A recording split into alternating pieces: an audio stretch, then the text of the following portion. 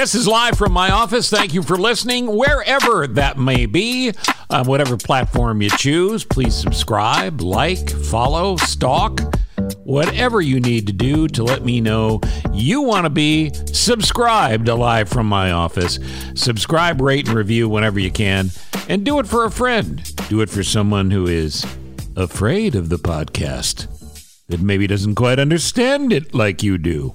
Download it for your dad or your mom or your grandparents and let them know that they will never miss an episode of Live from my office.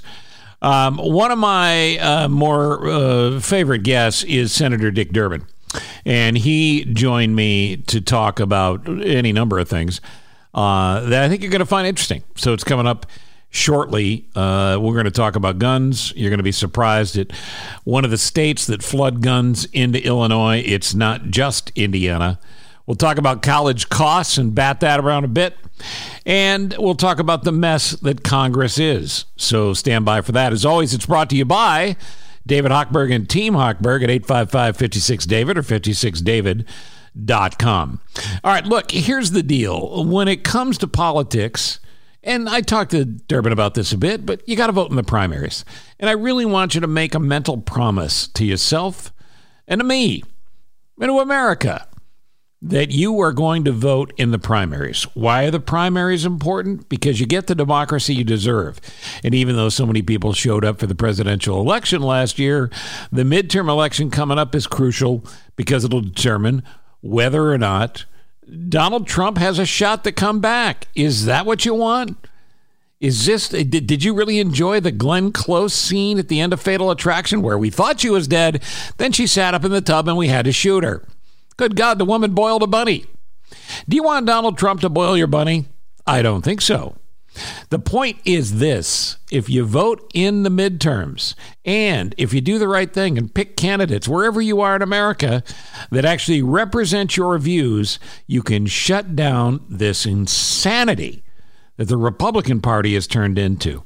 There are very few people you can point to that are actual Republicans. There are trumpets and Trump. Well, I guess they'd all be trumpets, wouldn't they? They just follow Trump, and they're afraid of Trump, and it makes no sense. He's dead politically, and he's going to stay that way unless you decide not to get out and vote. Now, the whole country is gerrymandered, and these districts that are gerrymandered keep good people out. In Illinois, where I live, the Democrats have gerrymandered the state to a point where the district, the maps, it looks ridiculous. It looks like broken glass, broken stained glass, where these districts are cut up into pieces to guarantee that the majority of Democrats will win their races. Well, that's exactly what the majority of the country has done with gerrymandered Republican states. It's bad for everybody. The Supreme Court has done a little bit to clear it up. If you ever get a chance to fight against gerrymandering, absolutely do it. And when you vote for somebody, make sure they understand you don't want gerrymandering.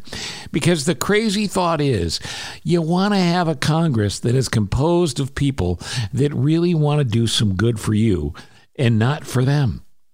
I'm not saying that they should be elected to Congress, whoever they turns out to be, and that in doing that, they shouldn't be concerned about keeping their job. Of course they should.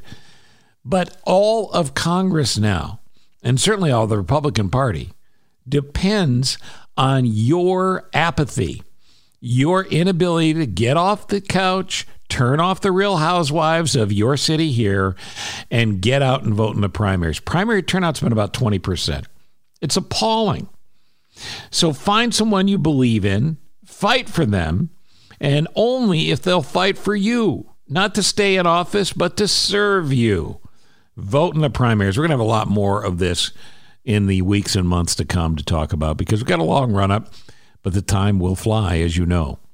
All right, let's do this. Let's take a break. We'll come back.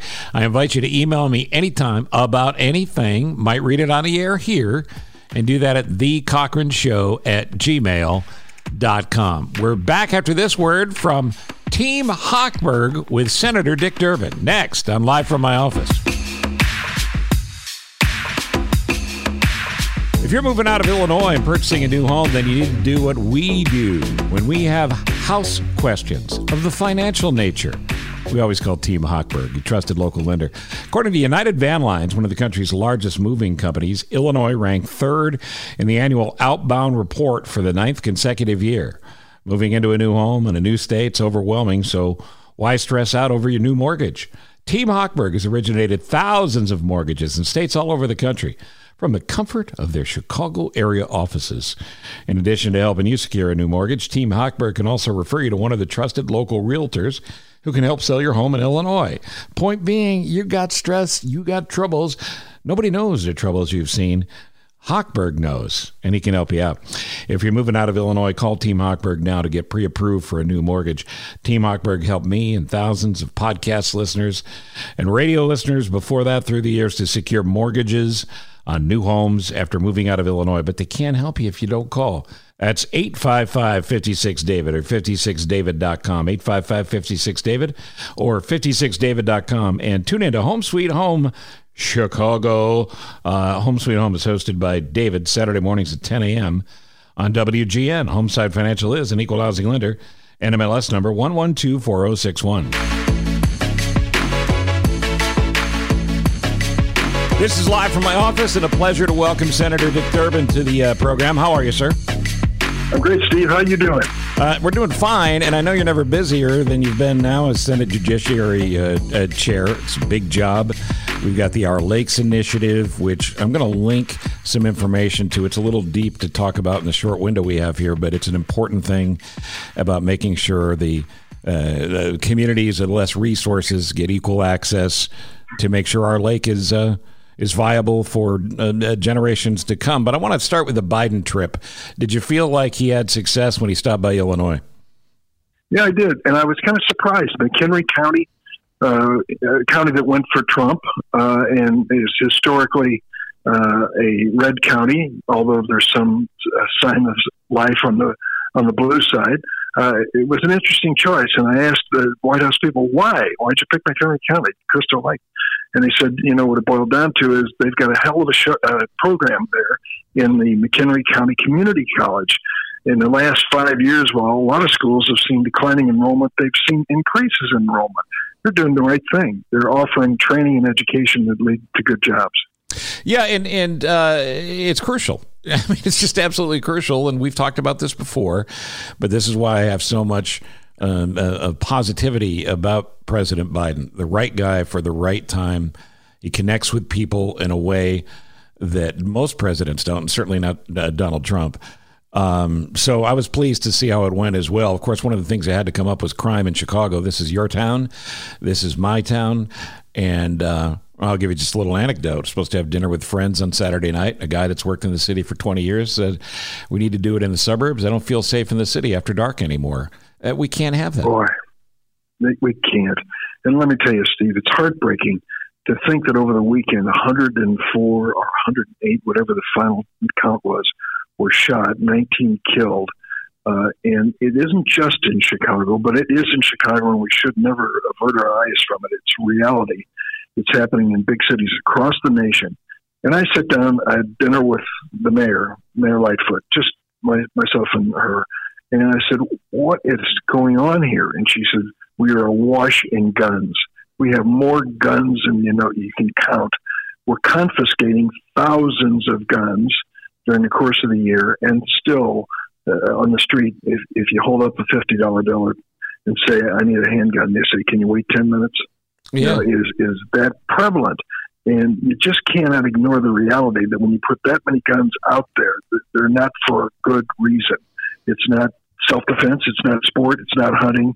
It's the kind of gangland craziness that we see leading to spraying bullets. They just recently had two federal law enforcement officials who were shot. And it appears that the excuse from the shooter, now that they found him, is, I thought those were gang members in that car. I didn't realize they were federal law enforcement. They're gang members. That's okay. You can fire away. That mentality. How do you break that? How do you break that? And does it impact quality of life? Since we seem to know statistically a good portion of these guns, maybe the majority are coming over the border from Indiana, is there no political pressure that Governor Pritzker could put on the governor of Indiana to summit this thing and shut it down to some degree? Well, that's exactly what the mayor and I discussed. let's go to the sources. And they're not exclusively, obviously, Indiana. They include, of all places, like the second or third on the list for crime guns in Chicago, Mississippi. What? No yes, idea. Mississippi, because there are no standards for sales. There are no background checks. And so the criminal elements know where to get them. And you can fill up a trunk in your car with these guns that you get at a gun show in Northwest Indiana, or pick up Mississippi and cruise the interstate for a day and bring them up to Chicago. It's just the reality of the situation. The point is, Steve, people have this complaint, oh, the Democrats going to take our guns away.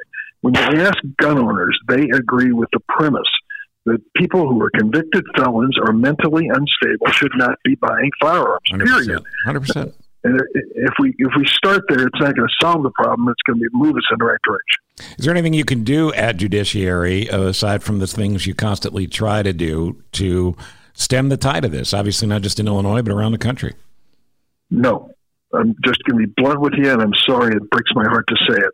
I have 11 Democrats, 11 Republicans. I don't have a single vote on the Republican side of the table for anything related to guns. They do not want to even put a person in charge of the Alcohol, Tobacco, and Firearms Agency. It's outrageous. Because they might be keeping an eye out on the gun dealers and such. It is a fiction to say that Congress is going to rise to this challenge. We are not with this construction. How are you able to get anything done at this point? I mean, you talk about a toxic workplace. What's more toxic than the House and the Senate? Well, it's tough. It still happens. It is rare, and a lot of work goes into it. But you'll find on topics not quite as explosive as the gun issue, some grounds for moving forward. When we went on infrastructure, I met with 10 Republican senators, and they said, we're for infrastructure. Some parts of it we're not. How about agreeing that we're going to do a bipartisan bill for what we agree on? I looked at it and I thought, what they have included in their bill is already included in the Biden bill, so it isn't like they're coming up with crazy ideas. This is mainstream thinking, and we ought to do it just so we can flex our muscles and see if we still have muscle memory when it comes to bipartisanship. It's got to make you personally crazy, because there's an awful lot on the Republican side, members that you've worked with for years, decades, who now will tell you something in private and publicly align with Donald Trump. As this continued hope by the furthest right Republicans that they're somehow going to get back control and turn this country into a nightmare. I just don't. It's got to be very difficult, I guess, is what I'm saying, for the position you're in. You take a look at the Senate, 50 Democrats, 50 Republicans. On the Republican side, I would guess maximum publicly 6 or 7 Republican senators willing to split from Donald Trump, even though he's out of the presidency, is in the wings and not as actively involved as before. But they live in mortal fear that the Trumpers, people who are loyal to him back in their home states, will turn on them or other candidates and nominate people who are even more radical and more loyal to Trump in the process. That is the reality, is the fear of a primary election and what Trump can do when he turns on you. Isn't the cure of this, though, that we get the same sort of energy we had, or as close to it, from the presidential election in 2016, and we somehow instill in people you have to vote in the primaries and you have to vote for the people that you can best ascertain aren't crazy? That's exactly right. And this morning I went to a meeting of Democratic Party faithful in Springfield, and that was a message from Robin Kelly, our new state party chair, and myself. There is no election that you can ignore. Every one of them counts, and your vote counts in it. And whether it's for school district or any other level, the fact is, if you don't vote, somebody else will, and their will prevail if you're not a participant. So exercise your right to vote. And it really gets down to the heart of the controversy over vote suppression. There are many on the Republican side who look at the demographics of America and say this doesn't add up for a Republican victory. We can either change our message and fight with Trump over that message, or we can do our best to limit opportunities to vote. That is the debate that's going on in voter suppression in 20 different states.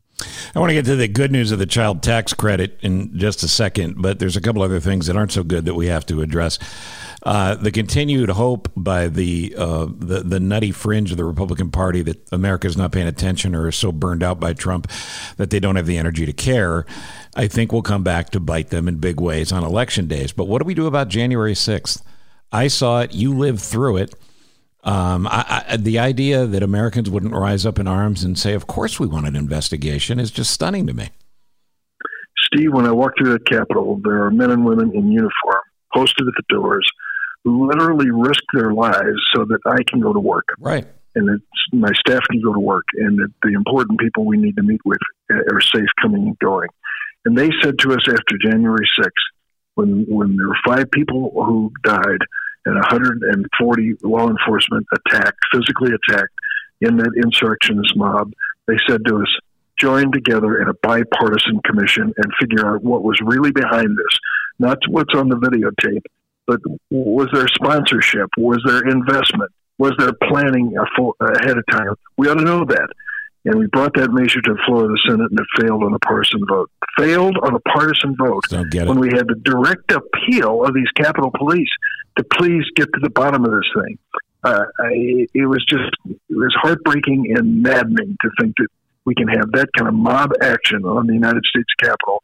And there are many members on the other side who want to look the other way. They don't want to be reminded of what happened. They don't want to be reminded, but what happens if it happens again? They're going to be the first people screaming for help. Of course. And they'll blame somebody else for it. But the fact was, I was with Mitch McConnell in the so-called secret place where they removed leadership, and I was part of it. That day, he had all the right instincts and said the right things as we were in small groups gathering.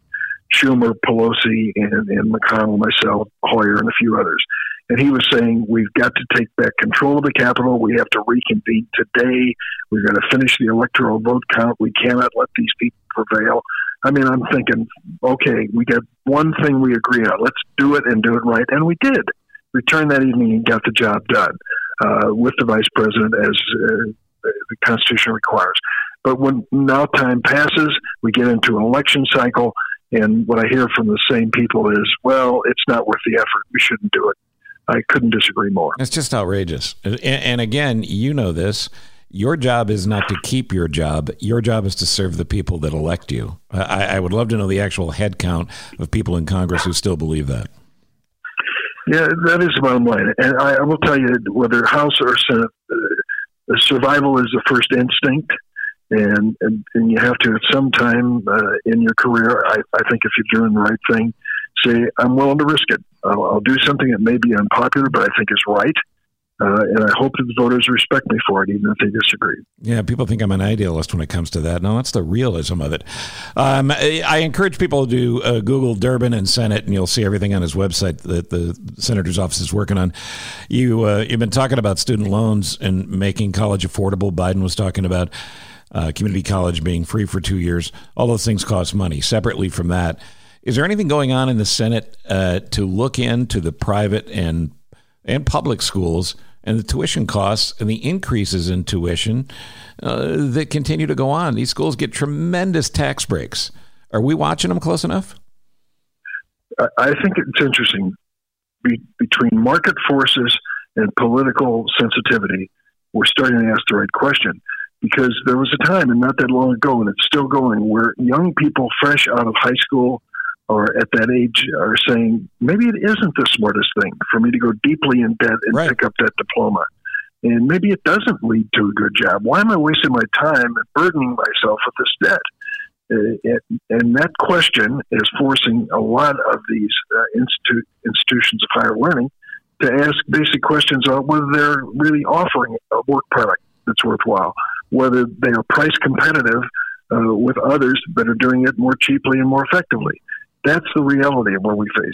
But I do want to have your listeners remember two numbers, 9 and 30, because I think they're important to this discussion. Okay. 9% of the kids coming out of high school go on to higher education. 9% at for-profit colleges and universities. 9% of our high school grads. 30% of all the student loan defaults are students at those for-profit colleges and universities. And you think to yourself, well, why? 3+ times? Right. Doesn't math. Why? The tuition is too expensive. The education isn't worth a damn. And these kids end up deeply in debt and usually drop out when they're deep in debt. So they get nothing to show for it except the debt. And some of these debts change their lives. Yep. You know, one of the things Biden's going to do is take a hard look at this industry. There are a few good actors, but sadly not enough. And we've got to police the ranks. Yeah, and the fact of the matter is, with more and more college education going online, the overhead costs are limited or minimized at these schools, and they need to open the books and say, look, thanks for the tax breaks. Here's what we're doing. Here's why the price makes sense. Otherwise, you guys, you got to crack down on them. Let's end on some good news. The American Families Plan and expanded child tax credit, which was originally part of the American Rescue Plan, I believe. The names of the plans aren't as important as what the folks get. So explain that, if you would. What we have in the state of Illinois is roughly 338,000 children who are below the poverty line, meaning when you take a look at the income of the family, there's no way they're making ends meet. They just can't make the rental payment, pay the utility bills, keep the car on the road, put food on the table, buy clothes for school, the basics, not to mention the things that families enjoy, like a trip to Baskin-Robbins or whatever it is. It's just not part of their lives. They're struggling. So we have a child tax credit. We've expanded it. And starting next week, people will be receiving additional money, those families with children below the poverty line and those who need help. And that, to me, is money well spent. We'll find out in a matter of several months what happens. But we think that can lift 40% or more of children in impoverished family situations above the poverty line. That's a big deal. It's a huge deal, and we will include notes on this conversation and links to where you can get more information on it. Senator Durbin, I, again, know how busy you are. I appreciate your time. We need you to keep up the fight, and let's just try to be optimistic in this country that we can turn this around because we have to. There's no other choice. I couldn't agree with you more, Steve. And your listeners, don't shrug your shoulders and say it's over. We can't do a damn thing about it. We have overcome things in our history at a much greater challenge. And we can put this nation back on track on a bipartisan basis and be proud of the result. If you're purchasing a new home or refinancing your existing home, do what I've done, what my daughter has done on multiple occasions, what my sister's done. It's Team Hochberg, your trusted local lender. All David Hochberg wants to do is save you money. But he'd like to thank you for allowing Team Hochberg to help you, your friends, your family, your coworkers. With a mortgage in the past year, Team Hochberg funded over $355 million in refinance transactions, which help listeners secure lower rates, shorten the term of their loans, and pay off debt. Save listeners over $275,000 a month. Team Hochberg also helped listeners purchase over $88 million worth of new homes last year. Second homes, too, and investment properties. Look, when the pandemic hit, Team Hochberg helped listeners understand the importance of and explained how to take advantage of forbearance to save their homes. Forbearance? I thought it involved four bears. I didn't even know. Team Hochberg helped me and thousands of my podcast listeners, and they would greatly appreciate the chance to help you secure a mortgage in this coming year. I mean, throughout the rest of 2021, because the sun came up, baby. Things are looking better. 855-56-DAVID, 56david.com. And we remind you, tune into Home Sweet Home Chicago, hosted by David, Saturday mornings at 10 a.m. on WGN. Homeside Financial is an equal housing lender, NMLS number 1124061.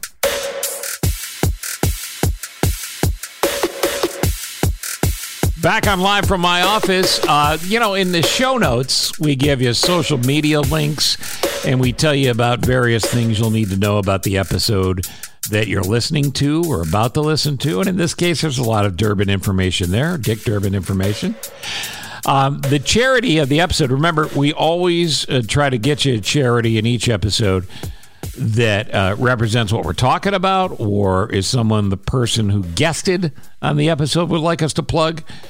And the point here, I should say, is that you can tell me about a charity you want me to plug. Send me that information and make sure you include a website so we can do a little research on our end. Send it to thecochranshow@gmail.com, and I'll be happy to plug the organizations you support that mean a lot to you.